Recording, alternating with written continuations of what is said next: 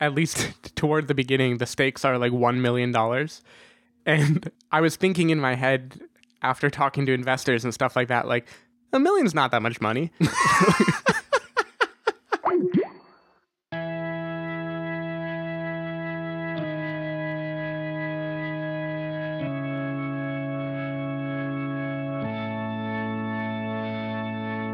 Taxi driver. Hello, everybody, and welcome to the Spoiler Warning Podcast. This is review number 349 with our review of Focus. I'm Christopher Schnese. I'm Carson Patrick. And I'm Stephen Miller. And if you're joining us for the first time, the Spoiler Warning Podcast is a weekly film review program. Each week on the show, we're going to dive in, debate, discuss, and argue over the latest film releases coming to a theater near you. This week, we are talking about Focus. How you doing today, Carson? Oh, that's right. Carson's not here today. We tricked you guys. We conned you with our mad con artist skills. We misdirected you. That's why you got to focus. Your eyes were on us. Carson was way off in Irvine. Yep, totally out of here.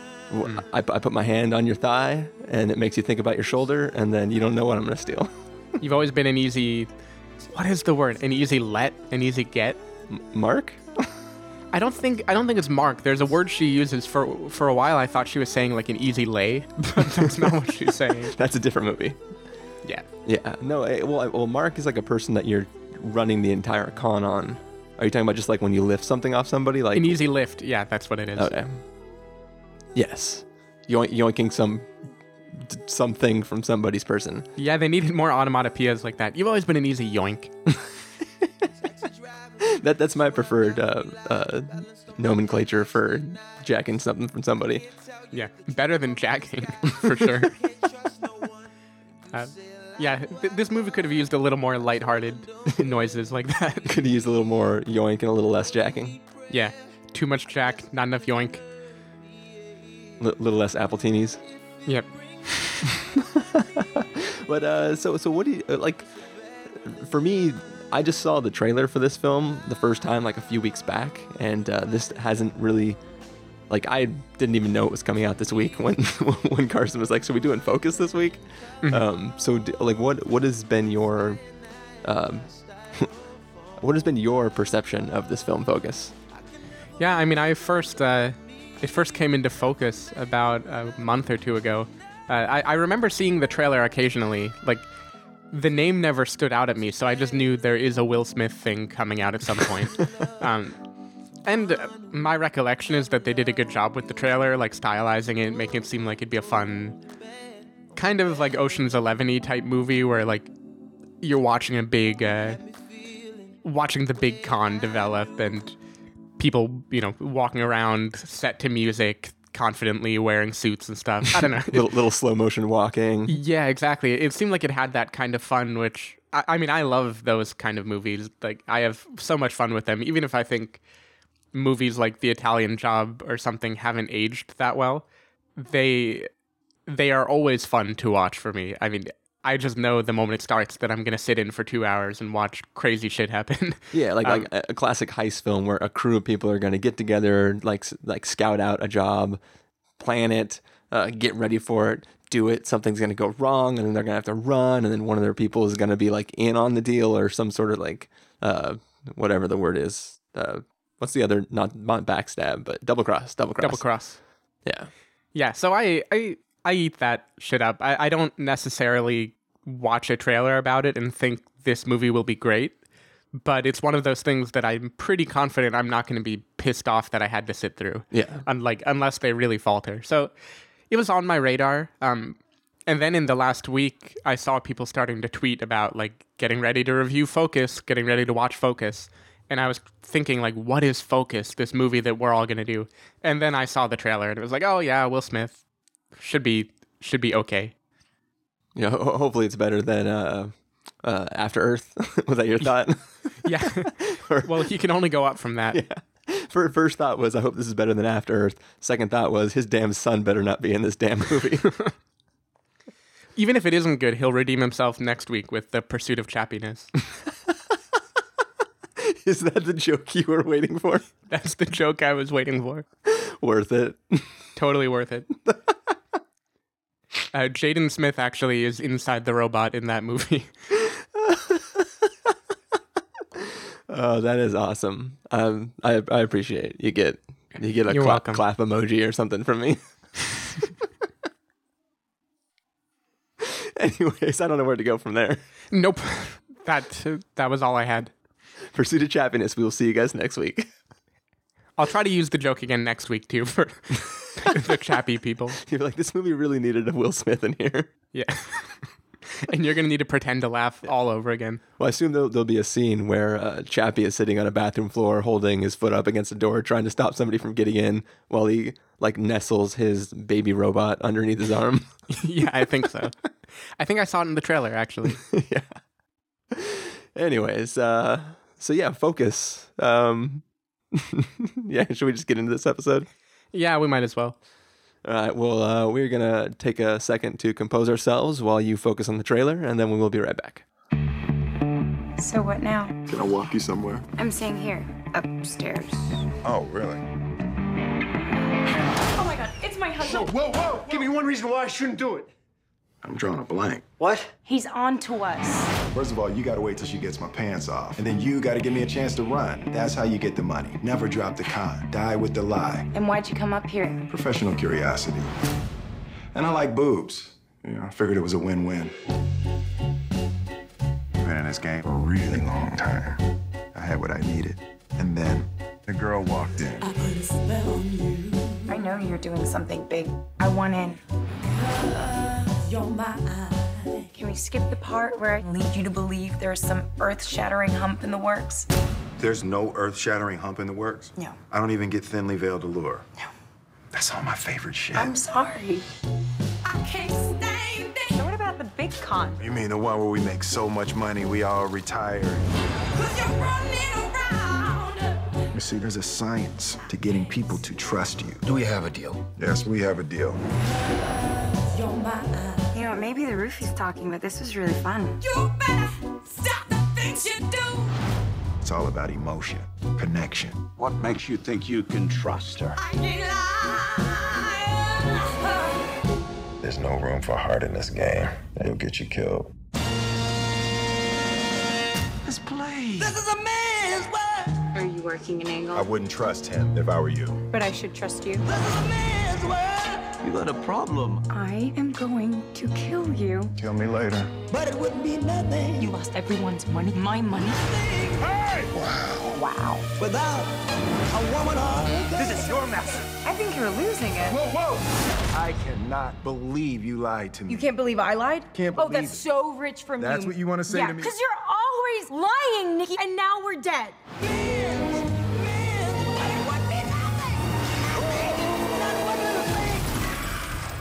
At the end of the day, this is a game of focus. It's very confusing, isn't it? That's what you get when you hire a con man. I still got it.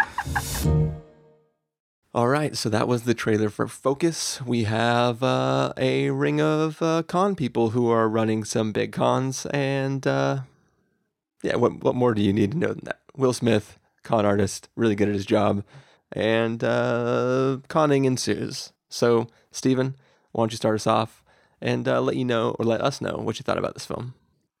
So in general, I'd say I'm pro con people. I think like it's a cool conceit. I haven't written these down. I'm sorry. I'll just stick with what I know. So like I mentioned, movies like this, in general, odds are they're not going to let me down. Like it's a simple construct. So you know what's going to happen. Typically, you know there's going to be a big setup. There'll be a minor one first to kind of show you how the game works, and then there'll be the big fish that's going to be the majority of the movie, and it's going to set you up to believe one thing and then counter it towards the end with another double cross, and you're like, oh my god, this is wonderful. Like I didn't see it coming. Yeah. And this movie is not framed that way for the most part. And what I mean by that is there's something about this movie where the beats of it, like, it will go on for a while and I will watch it thinking, oh, I know what they're doing. They're doing this kind of cliched thing. And then a reveal will come that makes me go, oh, wow, they thought this through. Like, they actually surprised me. But it still doesn't have that arc of setting up, like, the grand con that will be executed. I feel like there are long stretches of the movie where I kind of forget what the premise is or why we're watching it. Yeah. With that said, like, so I thought it was weirdly paced, but in general, while not great, it was quite a bit better than I expected, given like a random Will Smith movie that was coming out. Like with those long stretches, a great example, there's a scene at the Super Bowl, which I don't need to spoil, but for about 10 minutes, that scene was playing on, and I was like, oh, I can't believe they're doing this. Jesus, this is such a stupid movie. Why are they making Will Smith behave this way? And then all of a sudden, there's a payoff where maybe on script, that payoff wouldn't have been amazing, but in that moment with me totally not vibing with the movie, and then I was like, that was pretty cool. Like there were a few moments of that where I actually was genuinely impressed with what the film had led me to believe versus what the film winded up executing. Yeah. So that unevenness, I feel like, gets worse as the movie goes on. So there is the minor con and then the big con, sort of. And the bulk of the movie takes place while Will Smith is doing this second job. And that part, it really felt like it didn't quite care about that whole subplot. Like, it wasn't building it up to be a thing where I was thinking, okay, how's he going to make it through this plan? Oh no, something went wrong. How's he going to recover? It more just felt like an hour-long series of watching Will Smith interact with Margot Robbie, and then something is happening in the background.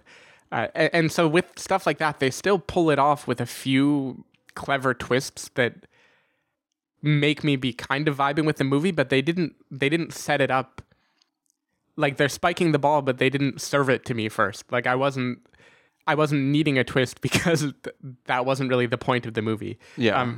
So I don't know, like, it impressed me somewhat frequently. It made me laugh moderately frequently, and it had some pretty cool style to execute. But then it was also like just a kind of oddly paced and oddly structured movie. So I liked it for the swagger. I was a little unimpressed by the way that it tried to keep the pace up and the way that it actually told that story. What did you think, Chris? Yeah, I actually like this film quite a bit. I like I said at the beginning of this show, I didn't really know much about it. Like, I had seen the trailer, but even the trailer didn't completely sell me on everything. And even though in the trailer you do kind of see the fact that this isn't just Will Smith, it's like this ring of con artists who all work together. I kind of didn't, like, even though it's shown in the trailer, I didn't really think about that in context. And when you get into the film, like, I really liked I guess you could call it world building in this story, just because, like, it really gave me it gave me a very frightening sense of the world that we live in. I mean, I'm sure everything is heightened for this film, but like I've had people I've had a guy try to steal my bag at an airport, like do the thing where you sit down next to somebody and start like sliding your bag towards theirs until you get to the point where you can leave and take their bag instead of your bag. So I've been in, like, I've never had a wallet stolen or anything like that, but I've had situations where like some shifty dude was trying to do something and I noticed it and then didn't allow it to happen. But like, in the context of this film, it's not, there's never one guy. It's never like a team of two where one person's distracting you. It's like a ring of people, like the entire room you're sitting in is all in on this thing. And the world is out to get you, basically. This is the con artist equivalent of like Contagion, or when you leave Contagion and you don't want to touch a rail or a door or anything, like you just want to Purell the world and stay away from it. Like I like 30 minutes into Focus, I was like, dear God, I should take my wallet and move it from like my right pocket to my left pocket, since the left pocket is usually the one that has like some sort of button or something on it. And then I just felt and I realized that my jeans don't have a button in the left pocket. But my old pants that I used to wear did. Anyways, that's so if anyone wants to pickpocket from Chris, now you know exactly where to reach. Both my pockets are fair game. I mean, I keep my wallet in my front pocket. Anyways, but yeah, like so there's that aspect that I thought was really, really fun about the story. I thought that all of the characters had like amazing chemistry together. Like they were all Really? Okay, we'll get into that in a second. Okay, yeah, we'll have this. I'll table that for now, and I'll come back to it later. But I think this film, like you sort of praised it in a way for its sort of sidestepping some of the cliches. But for me, the greatest weakness of the film is that this isn't a film where you're struggling to figure out what is truth, what is a lie, what is the con, what is reality. This is a film where like literally every moment of it is sort of a lie in some way.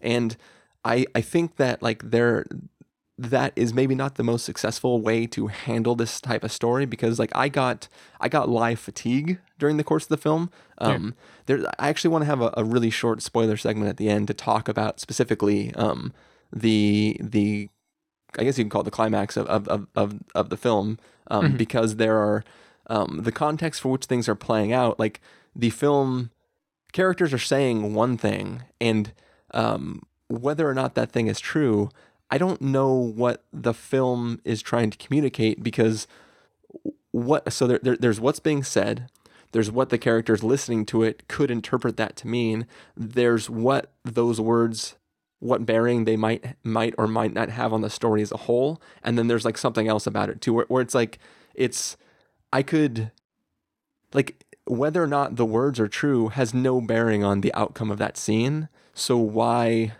are we sitting in that scene? Like, and I think that's part of what I was getting to is it had clever twists, and it was kind of written in such a way that I couldn't predict what was going to happen, with the exception of like one of the very final reveals was pretty easy to predict once a certain thing happens. Yeah.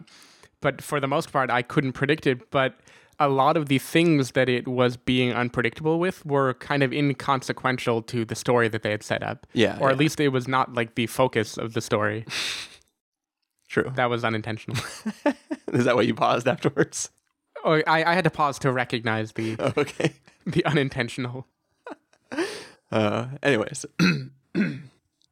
but yeah. So it for me, like it's weird because it sort of it literally blurs that line between like a clever decision to go down or also like a negative. Like I can't tell whether it helped or hindered my appreciation for it. I just feel like at some point, like I kind of got wrapped up in the story between our two leads, but that story doesn't really have any true consequence in the narrative of the cons that are being laid out, even though theoretically those characters do care about it. So it's hard for me to invest in the outcomes of characters when like those characters may or not be invested in those outcomes themselves. Yeah. I don't know. It's hard for me to figure out how to say it without like specifically going into that scene in detail, which we can do at the end. But yeah, in general though, I really liked it. I think you were talking about the pacing being a little weird, and in a way I kind of liked it because it felt very episodic to me. Like there's like it, instead of being just that there were like a literal 3 acts, there were sort of like 3 jobs that were actually separated by spans of time. And it's like, this is the first section where we're literally doing this one thing. Now we're just going to smash cut to a time in the future, and we can catch up with those characters in a moment, but here's what the current play is. And then like more stuff gets tacked up on top of that, and then we watch sort of the end of the film. And I think that, I mean, I could see how that would be a weird pace, but for me, for some reason, it just really, really worked. It was kind of like each, especially that first job that they do, like if the movie would have ended, if it was just a short film, I would have been like super stoked on it. I would have been like, this was awesome. Like I love this. Totally. That was a very well done intro. Yeah, like, fully on board. Just like every one of those scenes was really great. And then we get into the second part. And I'm like, okay, so now I'm thinking about it. Okay, so this is 3 years later or whatever it is. We're watching this thing. I'm taking in context clips I've seen in the trailer, and then I'm thinking about those scenes in the how do we get to this point in time. I'm thinking about the normal tropes, and as you said, like it doesn't quite follow that path to arrive at those locations. So I don't know.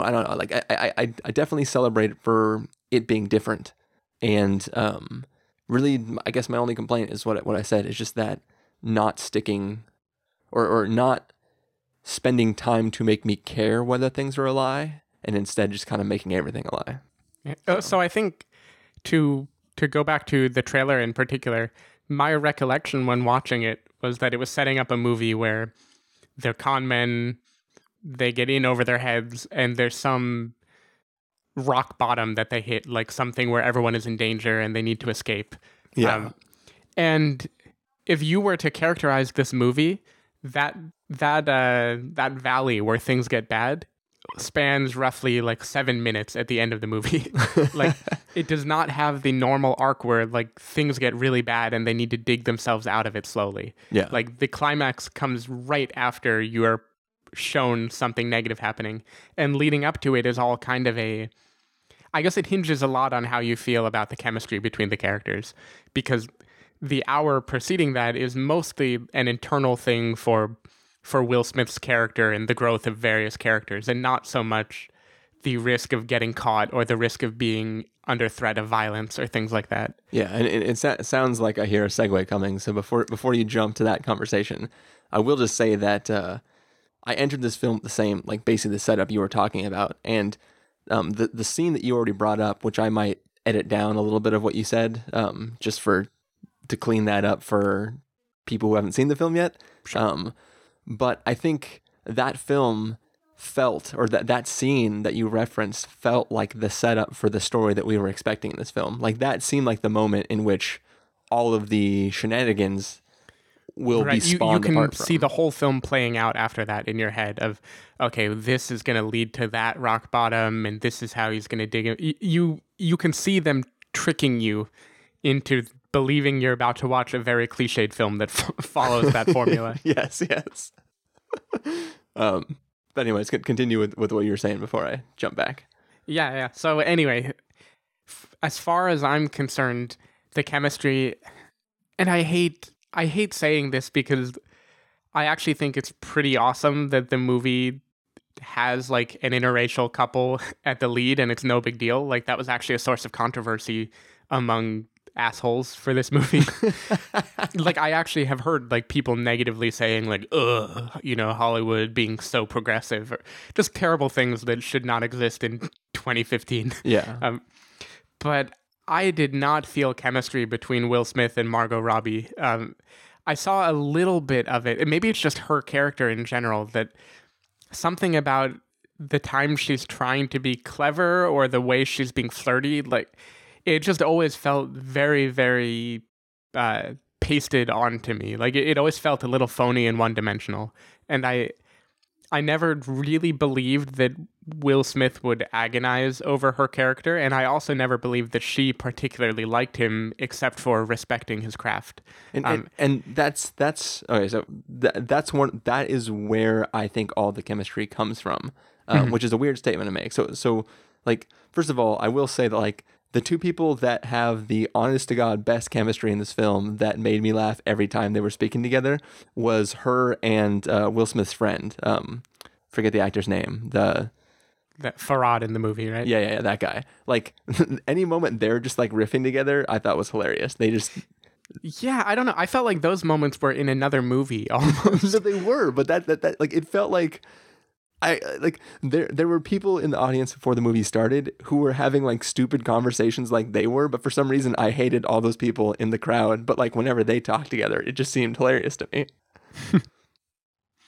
I don't know, I'm the only one, I guess. I guess so. I kind of thought like they were the comic relief of the movie, where out of nowhere like there'd be a blowjob joke or something.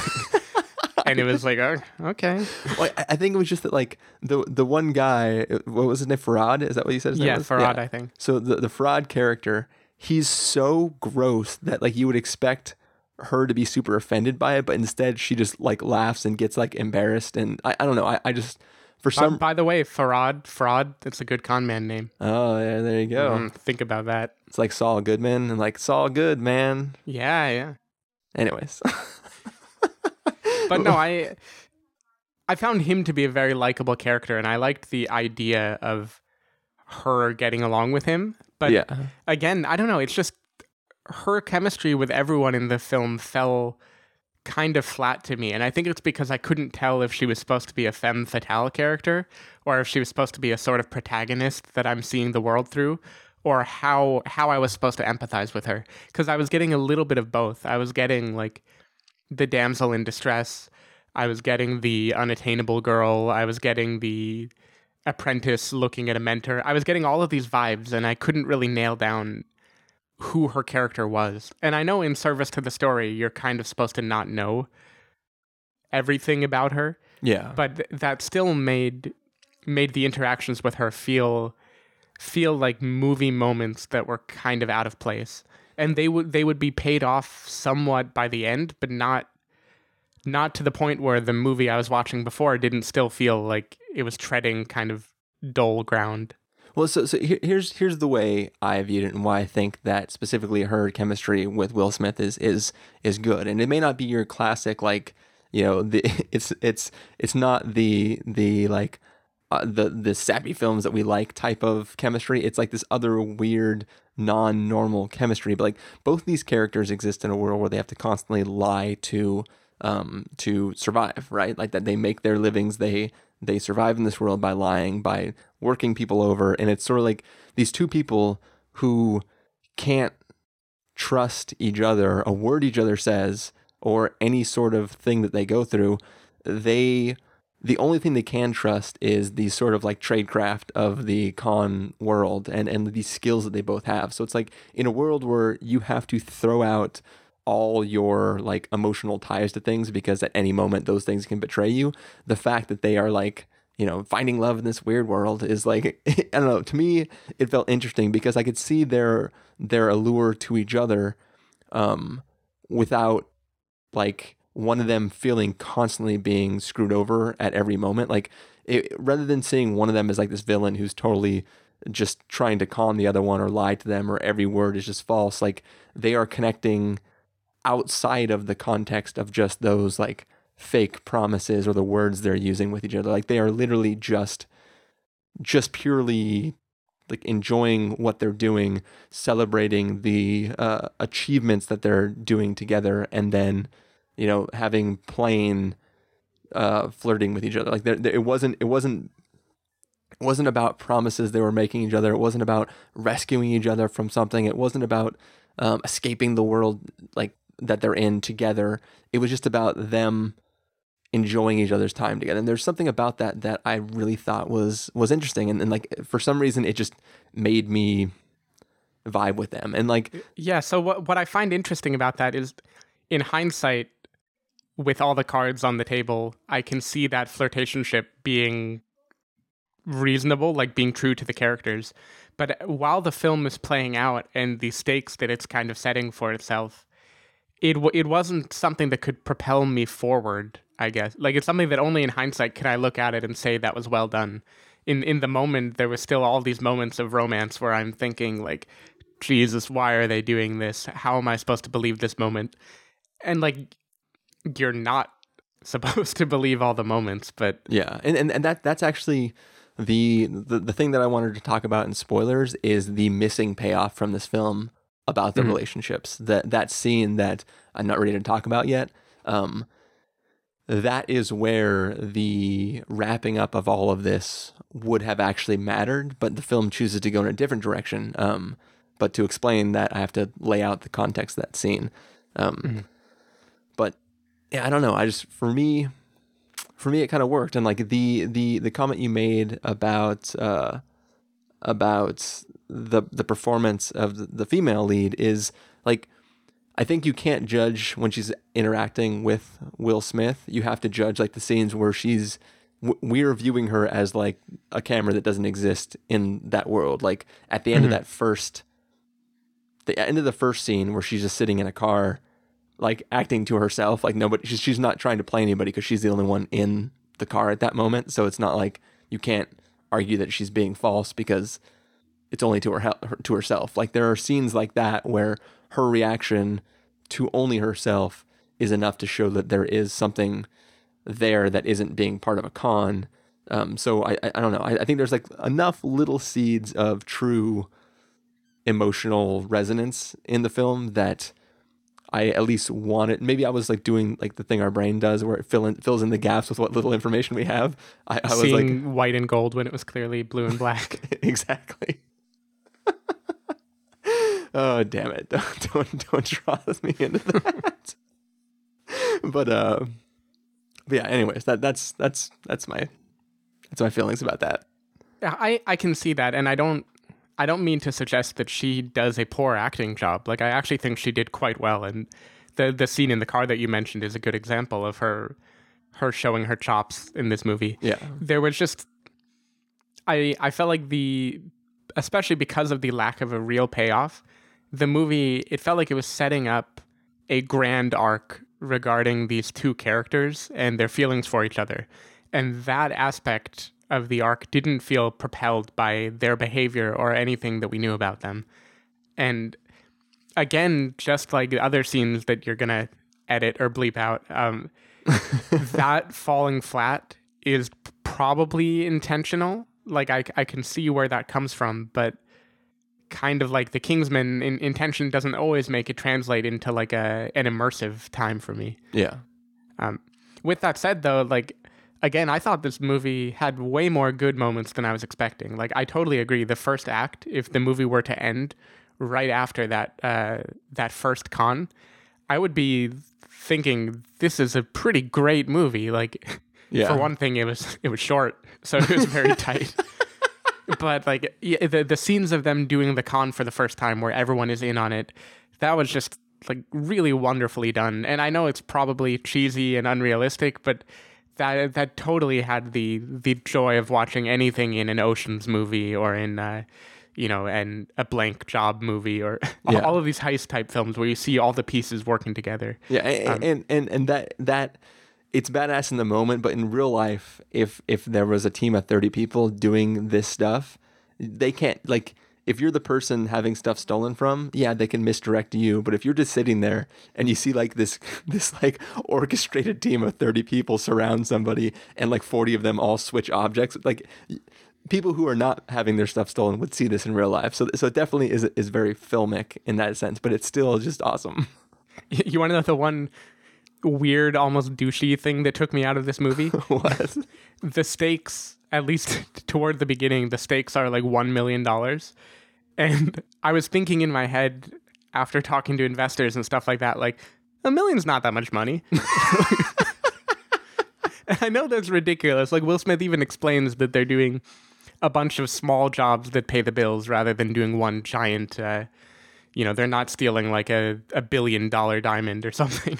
Yeah, but that's the thing though, is if you think about, like, I love that plan because first of all, it's that it as you said, they're making up in a volume as opposed to doing like a few like really really big cons. But what that allows for is you get to go someplace and just sort of enjoy your time there.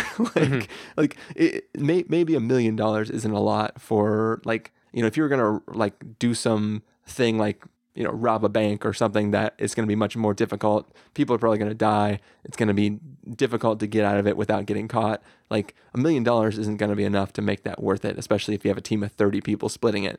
But if you were literally just hanging out at a place that you kind of want to hang out at, and you're able to like snag $1 million over the course of a weekend or whatever it is, like I think that's pretty good, especially considering you could do one of those a month. I fully believe it being a great gig. It's more when it tries to portray the stakes of possibly losing that as being harrowing. Yeah. That I was a little taken out of the moment because I was like, oh, I know some people at Google make more than that. but it was also not Will Smith that was worried about those stakes. That's true. So it was the newest recruit was the one that was talking about, like, that's $1 million, like that's my money too. Like, so I think that your people are safer. like you're right. Yeah. minor aside. That isn't actually a criticism of the movie. I just was realizing how douchey I've become that was something I was thinking about. Exactly. You wanted people to know that $1 million, not so much. I just wanted them to know that, I've transcended money now. I was just rereading comments on our site, on our podcast page in iTunes, hoping that somebody actually gave us a beer to drink. Of course, nobody did. But I found the one comment where somebody called you pretentious. Yep. I hope they're still listening. I hope they are. I'm really sorry. I'm right there with you. Ryoku, is that the one? I don't remember. I'm right there with you, buddy. I feel the same. Well, you're not right there with him. You're probably like several floors above him, but... Oh, yeah, you know. Yeah. Sipping scotch Mad Men style and you would never... secretaries on the ass. You would never be right there with him, but... Oh, you no, know, no. But you might visit, have somebody take you by in a limo or something. Anyways, should we get to our verdicts then, so that we can talk about this last scene? Yeah, I mean, I wonder what Carson would think of this, but unfortunately he's not here, so we'll never know. We should check in with Carson real fast, though. Well, there isn't a whole lot to say about Focus other than it's slick but empty. I enjoyed writer-directors Glenn Ficarra and John Requa's previous films, Crazy Stupid Love and I Love You, Philip Morris, but this movie has about 2 good scenes and that's it. I mean, as far as con movies go, there's a plethora of other better films than this.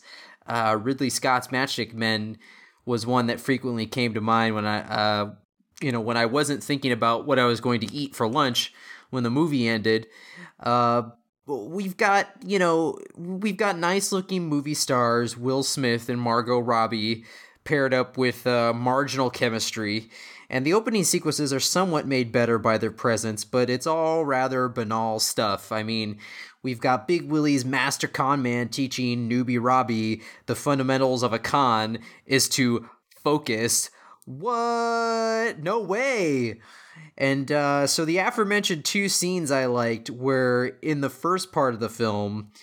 One was the montage where their crew is working together to pickpocket unsuspecting tourists in New Orleans. That scene is nicely shot and it's fun.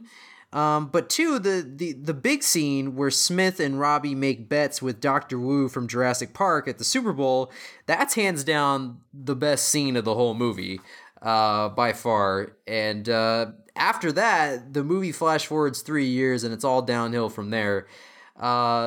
This is where I got really bored and started thinking of lunch and Nick Cage yelling, Bullshit, man! Prefects! At a poor pharmacist. You know, Focus could have used a dose of Cage energy. I mean, Smith is literally playing a character who acts in his nickname Mello. I mean, that's lame. Why? Why hire Big Willie when he's just going to be subdued? I mean, he's fine in the role, but that extra jolt of Will Smith energy is what this needed. It's just boring. And I've seen a lot of people say that this is a step in the right direction for Smith after Earth, but I disagree. I think After Earth was bad, sure, but it was memorably bad and strange, and I'd much rather see memorably bad and strange over something predictable and bland, especially if Big Willie talked in that accent. I mean, can you imagine if he did the After Earth accent for this movie? He'd be like, fear is a choice, and you must focus. I don't know. That's all I got, but I think that would have been a lot more entertaining. So, Focus, I'm going to give a pass with caveat. Yeah, there's a lot better things out there than this movie. So, yep, that's all. All right, so that's what Carson thought about the film. I either agree with him or disagree. And I'm probably in between. That's usually how it goes in the show. But thank you for letting us drop that clip in, Carson. And he's not in the bathroom, by the way. No, not this week. No, we just had a snafu as far as scheduling went. So no worries there. So anyways, ready to get to our verdict, Stephen? Yeah, I'm ready. All right. If you're going to give this a must-see, recommend with a caveat, wait for rental, pass with a caveat, or must avoid, what would you give it? So I've been thinking about, this is one of those things that is teetering for me between a recommend with a caveat and a strong rental, in that it was a solid film. I have a lot of trouble thinking someone's going to really not like it, but I also see enough flaws with it and in the pacing that I can't I can't fully champion it. But I'm in a good mood today. I'm going to give it a recommend with a caveat. I think it did lack a little bit of focus, unfortunately, occasionally. And I also thought it was a little overexposed. Like it showed too much of its hands, too many of its hands too often. Like it told us things that we didn't need to know just for the wow factor. Yeah. But with that said, it really was a very stylish, fun film to watch. And it had that kind of like confidence that I think people strive to have more when they have a movie like this. But I don't know, Will Smith still has it. Like Will Smith, he still can convince me that he is a brilliant, conniving, charismatic dude that you want to follow to the end of the earth. Not after Earth, just to the end of it. Just to the end of it. So yeah, it's a fun movie, a fluff movie. Like I don't think I'm gonna remember it in a few months, but for a way to spend a couple hours, it's pretty solid. Yeah, I had an incredible time watching it. It's not really better than a recommend with a caveat. Like I don't think it's gonna have staying power in the back of my head. But I will say that like if that first con alone was the pilot episode for a show, like they would have me as a viewer for as long as that show can stay on the air, because I thought that was incredible fun. The whole film worked for me on the whole.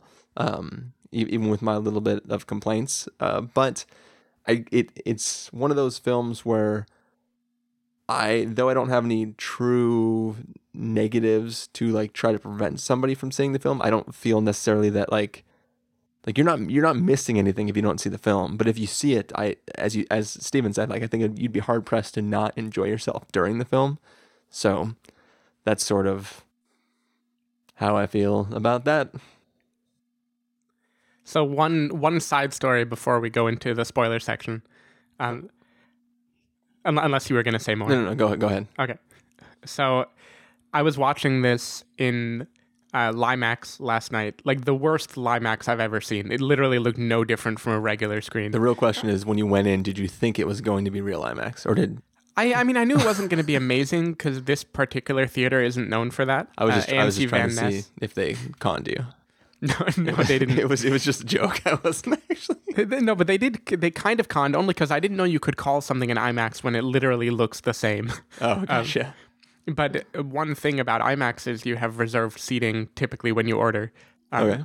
At least up around here. So I had reserved a seat, like, my favorite seat in the center with the rail in front of you, but as far back as you can get. And there was like a crowd of old people, like 60 to 70 sitting there. And so I was nice. I sat in the sidelines instead. But then throughout the movie, whenever a con would happen, they would all just start laughing and loudly talking for 10 minutes of the movie.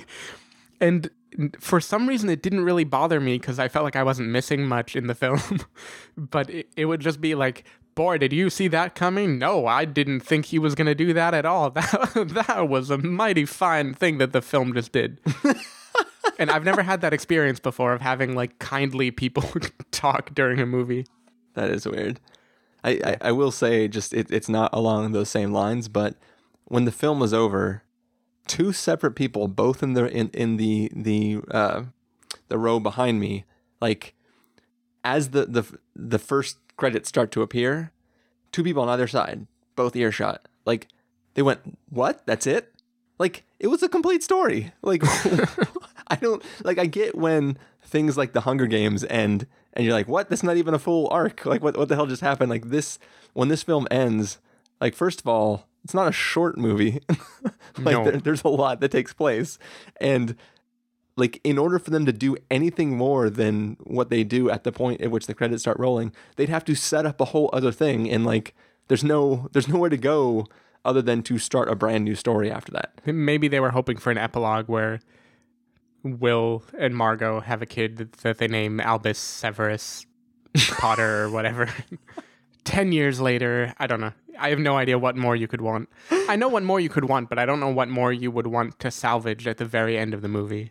Yeah, like you could maybe have them walking into a place where they're going to start a bunch of new cons or something like that, and just like having Will say something cheeky about like, don't forget to focus or something like that. but there's no continuation of the story that you could do in 2 minutes before you end the film.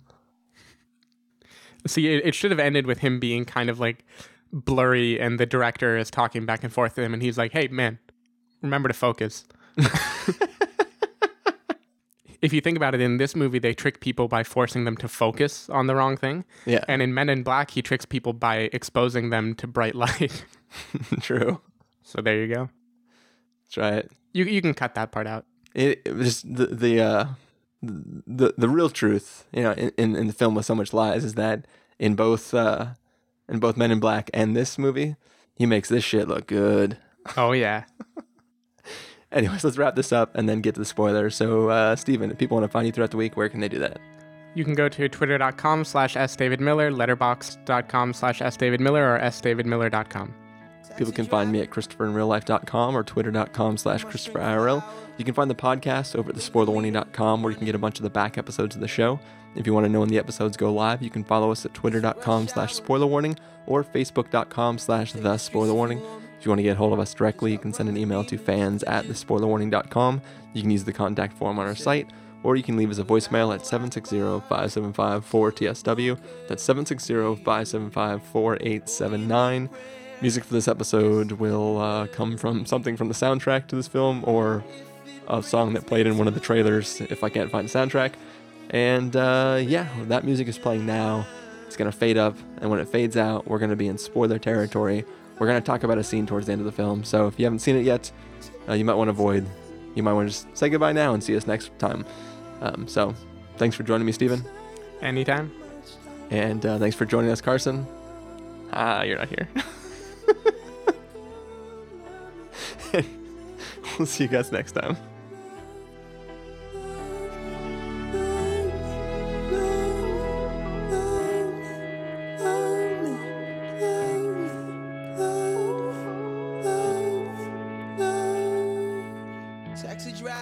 Okay, so we are back. We are in spoiler territory. This is the after show for the Spoiler Warning podcast. We are going to be spoiling a major development towards the end of Focus, so if you haven't seen the film yet, you should probably not stay here. But if you have, you can join us, or if you just don't care, we're going to be talking about it. So, Steven, what I wanted to talk about is, the big climax of the film. You get our leads zip-tied to chairs. Mm-hmm. The con has gone wrong. And basically, the shit is hitting the fan. For the first time, their lives are actually in danger. And Will Smith has got to either truth his way out of a bag or lie his way out of the bag. We don't really technically know at that moment what he's going to try to do, but he kind of confesses, quote unquote, the events that allowed him to get the guy from the race car company's magic code that makes his car drive more efficiently or whatever. So in that scene, what's the girl's name again? Is it Margot? You mean the actress? Yeah, the actress. Margot Robbie? Margot Robbie. So Margot Robbie's got duct tape over her mouth. She can't respond. But Will Smith has this idea that he can tell this lie to at least get her scot-free out of the situation. Like, hey, it wasn't her fault. I did this on my own. I used her. She wasn't actually a part of my con. You should let her go. If you had to kill me, that's cool. So he is like literally putting everything on the line. And he is saying these things that are very bad, like for them emotionally together, if they're actually trying to work out this relationship together. So, there's been a bunch of scenes where he is trying to, the film is trying to communicate that he actually cares for her. The film is trying to communicate from her side that she cares for him but can't trust him at all. And in order to attempt to save her life, he is going to basically say, yeah, I don't really give a shit about her. I totally used her and tricked her into liking me so that I could exploit her to get this from you. So, in order to save her, he has to theoretically emotionally crush her. And, she's got duct tape over her mouth so she can't respond. She's crying. You want to assume that those tears are for the words that possibly he's saying. The reveal comes that she's mostly crying because he's making up some shit because he thought that she was with the race car dude, but she wasn't. It was all part of a con she was doing on the side. So, the film's emotional center, like the stuff that I said worked for me during the film, kind of all hinges on this moment where, like, is he going to be able to convince to her that, like, I was just saying these things because it meant trying to save your life. But, like, in my head at the time, I'm thinking, like, oh, damn, like, this is, like, that was his one chance to, like, win her back, and now he f***s it up because he's gonna be essentially saying that he doesn't care about her, blah, blah, blah. So I'm like wrapped up in the emotional center of this scene. And then it turns out it's all a big con on the audience because they're going to do this big reveal, which basically nullifies any of the emotional aspect of that scene. And they just have this, like, funny in air quotes, I guess, because it's tragic in a sense. But, like, then the reveal happened. They're basically fighting about the fact that, like, they're lying to each other. And it's sort of almost like a haha moment in the context of they're probably going to die now. Yeah, it's like a Mr. and Mrs. Smith type thing. Yeah, exactly. So it's like, that is where, like, up until that moment, I would be, like, arguing, like, Stephen, like, how could you say there's no chemistry in this film? And then that sort of, like, deflates all of my arguments in a way, because those emotional beats hang on that. And that's the thing, is that scene in particular, so much about the reveals and the stakes that they set up, because they felt like double crossing the audience like a third or fourth time. You know, there are a few things that happen in that scene. Like, he lays out his plan. She reveals that she wasn't actually with the guy. Then his dad steps in and shoots him. And, like, I think for most people, probably by the time he gets shot, everyone can already tell what that reveal is. And all of that just means that whole scene almost didn't matter. At least I don't understand what drove everyone to behave the way they did. And even throughout the movie before that, like, I think it wanted to have a sort of prestige type feeling where you look back at the movie and feel like this makes it all make more sense. And I don't know, there are a lot of character moments that don't make sense with that dynamic anymore. Well, but once again, this is the strength and the weakness of the film, because that scene is the equivalent to the Super Bowl scene, because she is the one who's not in on it. Like, the whole thing is sold by her reaction to things, because if she doesn't react properly, the whole veil of the lie comes down and, like, it'll be obvious what's going on. So it's like she is the one who's once again left out of the loop. She's not part of the inner circle, but she's being played. Well, I forget what he called, like, it's the white rabbit or white. What was it?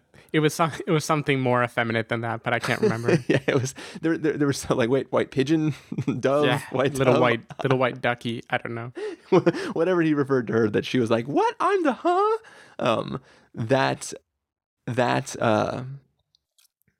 yeah, like she's not in on it. That's why it works. So it's not too weird, because it definitely is paid off by that fact in the previous scene. Like, she is being conned to get her that place, but Will Smith knows. For me, the other weird part of that scene is that, like, when he's like, all right, I'm gonna tell the truth now, and then his dad shoots him, like, I really wanted to hear what the truth was, because at that point I was already suspecting that I didn't realize that it was his dad at that point, but I thought he was in on it, and I thought that the reason he shot him was because he was like, because when he's like, so a couple weeks ago I got this call, and then he gets shot, I'm like, oh snap, the other guy's in on it, but I didn't think he was doubly in on it, so it was, I don't know. And what's weird, like, so she's in the dark in that scene, but she has also been conning him, making him believe that she is with the rich guy, to, I guess, make him jealous or to get back at him. Yeah, but that was hardly a con. That was just, like, typical women stuff. No, but think about it, because the whole reason he gets caught in the end is because he waited in the hotel room way longer, because he thought this was his one chance to get her, like, to have her escape this guy. And at that point, she knows, like, he really likes her. And she also knows she isn't connected to this guy at all. She can just walk away. She can fly anywhere. Yeah, but I think that she legitimately wanted to be with him, but she was just playing hard to get. I guess. I just mean that final scene, like, the whole reason he gets caught is because he waited to rescue her, when she easily at that moment could have, like, I don't know. I guess she didn't know that he was on the verge of getting caught. But Otherwise, she could have easily just said, "Hey, by the way, let's meet in New York. Don't risk your life to wait up for me right now." Yeah, and I don't think that she knew that he had 20 million instead of 1 million in his car. It also retroactively makes the scene with his dad when she's hiding on the balcony or she's creeping around and his dad is trying to catch her. It makes that scene feel a little funny. Like I get that you can look at his assholeness again as being kind of teasing his son, but I don't know the level to which Will Smith is trying to hide him from seeing her. I don't understand why he's going to that length, because she isn't always watching. Like, this is just between the two of them for much of that scene. And there's all of these fake stakes of if he finds out she's there, then they're dead, that were a con on the audience, but I'm not sure that the characters make sense if you actually consider that that's what's happening in that moment. Yeah. I agree. I'm trying in my head, I'm like trying to rationalize it. Like you weren't putting me on the spot, but I was like, no, I'm going to defend this somehow. Mm-hmm. And I'm trying to think, and there is some, because he's definitely, if they were meeting, you would think that they would be meeting to talk about the thing that they're doing together. But in the context, they're not. It's very adversarial. So which is fine as a show for the audience and maybe as a show for her, but she is not around all the time. And the look in Will Smith's eyes, like, that isn't something she would be privy to, which makes it a little strange. I don't know. Unless it's literally like, because he does start by like saying like, you're not awake already. Like, what the hell is wrong with you? It could be literally a son trying to step to his father type, like, you're not my dad. Like, you know what I mean? Like, we are reading into it that he is just upset or whatever. But okay, so two more things. One, right. I'm not as cool as it was, even though it was kind of predictable. I'm not convinced that the dad needed to shoot Will Smith to get out of that scenario. Like, the dad is a trusted guy with a gun, and the three of them are on the verge of being caught by one person, like one rich dude. And you would think there would be so many ways to try to escalate the situation of saying, like, you know, shoot at Will Smith and then say, hey, get out of here, I got this, or something. Well, unless he's really trying to keep his cover for later in life, like 20 million euros isn't good enough. I think that what it all comes down to is, if he were just going to beat the shit out of Will Smith, the other guy would stick around.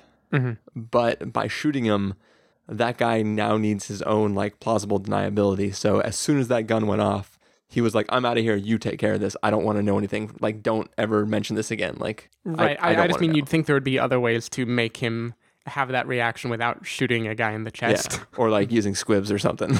yeah, exactly. Like, if they were both in on it, then have a fake gun and then have Will Smith's reaction be fake. Well, that was the thing, is like when Margot Robbie's like on top of him, like, no, don't leave me again and stuff. I thought for sure he's like, all right, I won't. Like, I expected him to like just like get up all of a sudden and be like, okay, fine. But P.S. I love you. I didn't think it was real, even though the turn of the dad character in that moment and the voice he starts using was like, even if you saw it coming, it was still pretty fun to watch. Yeah, for sure. The other part. Oh yeah. So, what is the truth? Like, how did he actually get the data, or are we just not supposed to know? It was the dad, because the dad has been in with him the whole time. Okay. So I don't think there was anything like sleuthy that he did. I think the whole thing was just that like he had a guy on the inside. Mm-hmm. So. Yeah. Okay, that makes the dynamic of the scene make a little more sense. Why the dad would have to shoot him first? Yeah, because like in context, if let's pretend that the initial lie that Will Smith is telling was the truth, and that there was some sort of, I mean, I don't think that you can just have a Wi-Fi card in a necklace that will just hack any device within Wi-Fi range. No, I was so hoping that wasn't true, because it's absurd science. Yeah, everybody knows. And there would be so many easier ways to do it than put it in her necklace. Yeah, everybody knows that it has to be a magnet that you stick to the outside of the tower. I mean, duh, come on. Simple television logic. But anyways, in all seriousness, like, if that device really exists, then since that guy is always in close proximity to him anyways, he could have just given him like a ring or a thing to put in his jacket, or you know what I mean? Like, and exactly. The technology could have been passed there easier than having to have her go up to the room. So yeah. And the other final thing, this is an example of an aspect of the film that bothered me until the ending, because they kind of explained it, but for most of the movie was still bothering me, is what are the odds that she would be there and be married to this dude 3 years later in another country for no reason? Like that. Well, she wasn't married to him. I mean, together with him. And I know at the end, then you find out she was conning him, and that's why they're both there. Yeah. But until that moment, throughout the whole film, you're supposed to have Will Smith believe this, like, unbelievable coincidence just happened. I don't know. It's just an example of, like, the way the movie was framed and plotted made it so some of the things that they reveal, they undid what felt like dumb plot devices, but that didn't keep them from still feeling unbelievable for like an hour while I was watching them. Yeah, I can only assume, and this is just an assumption, that the idea would be that since she got to start with that $80,000 or whatever, that she would use that. I know that if $1 million isn't a lot, then 80,000 definitely isn't a lot. Yeah. But that she would use that to go to places where there would be like, I mean, where else are you going to find men that have $200,000 watches than people who race cars for a living? So I'm assuming she would just like go to where the next big race is and like hang out around there in hopes to like, you know, because the father keeps referring to her as a race slut or whatever. So was it slut? What was the word that they used? It was something like that. Yeah. So anyway, I didn't know if I was saying it like worse. I didn't want to get like flack for like coming up with that name on my own. But race skank, that was the word. Race skank. But I'll just pretend like the chat room gave us that as if we have live. That's race skankist. That's race skankist. Oh, anyways. Very nice. So I'm assuming that like there are gaggles of women that just follow around these racers, and she just did that until she found one that had a $200,000 watch, I guess. I don't know. I guess so. I don't know. That seemed like the least of this film's cons. Yeah, I think the summary in general is that this one moment, which could only have been like a 5 to 10 minute scene, they cram so many reveals into it that I think your con fatigue is exactly right. It's like you get tired of being lied to so much. Like, they're not spread out and without a payoff. It's just like beating you over the head with boom, we're clever, boom, we're clever, boom, we're clever, boom, okay, the movie's over. Yeah, like it starts to approach M. Night Shyamalan territory where you're like, okay, we get it. Yeah, we get it. Someone's actually dead, or you're so much better than we are. And especially like, because this is kind of a film, one of those films that pulls the trick on the audience that it is explaining to everyone. Kind of like The Prestige, right? Where this movie is supposed to be about you are focusing on the wrong thing and the real story is happening in the background. Yeah. But it is a movie that they're making, so you can't focus on the right thing. Like, they're walking you through this lie to reveal it at the end. Yeah, yeah. So it doesn't have that same, like, sleight of hand trick feeling that you think it should earn. Yeah, it's basically that game. It's basically the con they played for the football game where, like, they've been conditioning us the whole movie by showing us all these things. Mm-hmm. I did really like the reveal of that. Like, it was because like we said, not to extend this any longer than we have to, but like at that moment, I totally thought like he's gonna lose all the money. Not only has he lost that money, but he's in even more. And then that was gonna start the downward spiral of like where they were going. So like once it came out that was all just part of the con, it was one of those like smile and clap kind of moments. Yeah, because not only is he going to lose the money, but she's in it now too, and she's going to be in danger. Yeah, and he's going to have to rescue her. Yeah, you can see this whole cliched movie playing out from that scene. And when they do turn the tables, I think my clap was half that was clever and half a relief of, oh, thank God we're not watching that movie.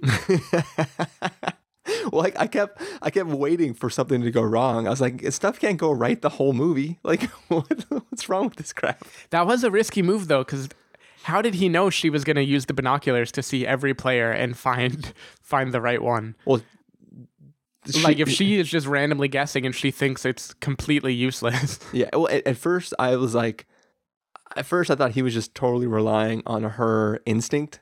Like, because earlier in the scene, he's like, oh, I've never seen a girl with that much instinct or whatever. Like, he had some line. He was your instincts. Yeah, so, like, I was sort of, like, just expecting him to be like, oh, nope, she's lucky. She's lucky. Because at that point, I thought he really had a problem. Me too. I thought it was a, like, one-dimensional, terribly portrayed problem. Yeah, I was like, this is, like, worse than like, owning Mahoney no. or something. This is him struggling with addiction. This is so terrible.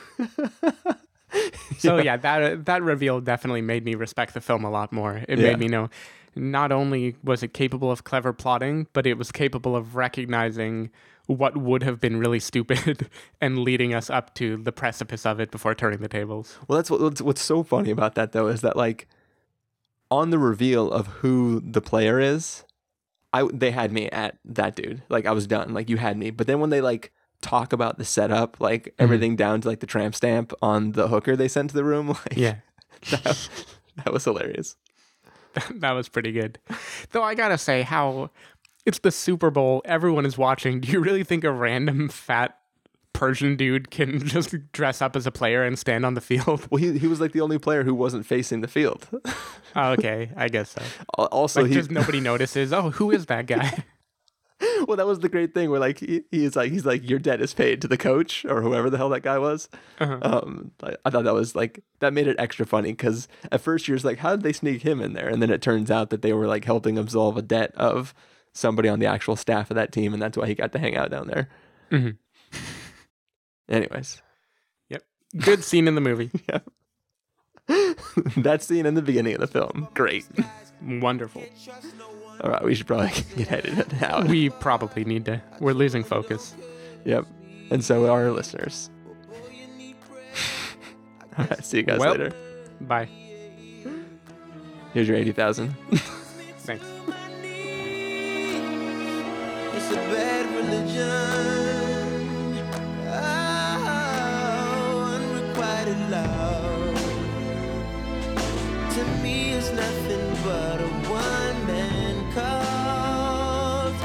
And cyanide in my styrofoam cup. I can never make them love me. Never make them love me. No. It's a bad religion to be in love with someone who could never love you.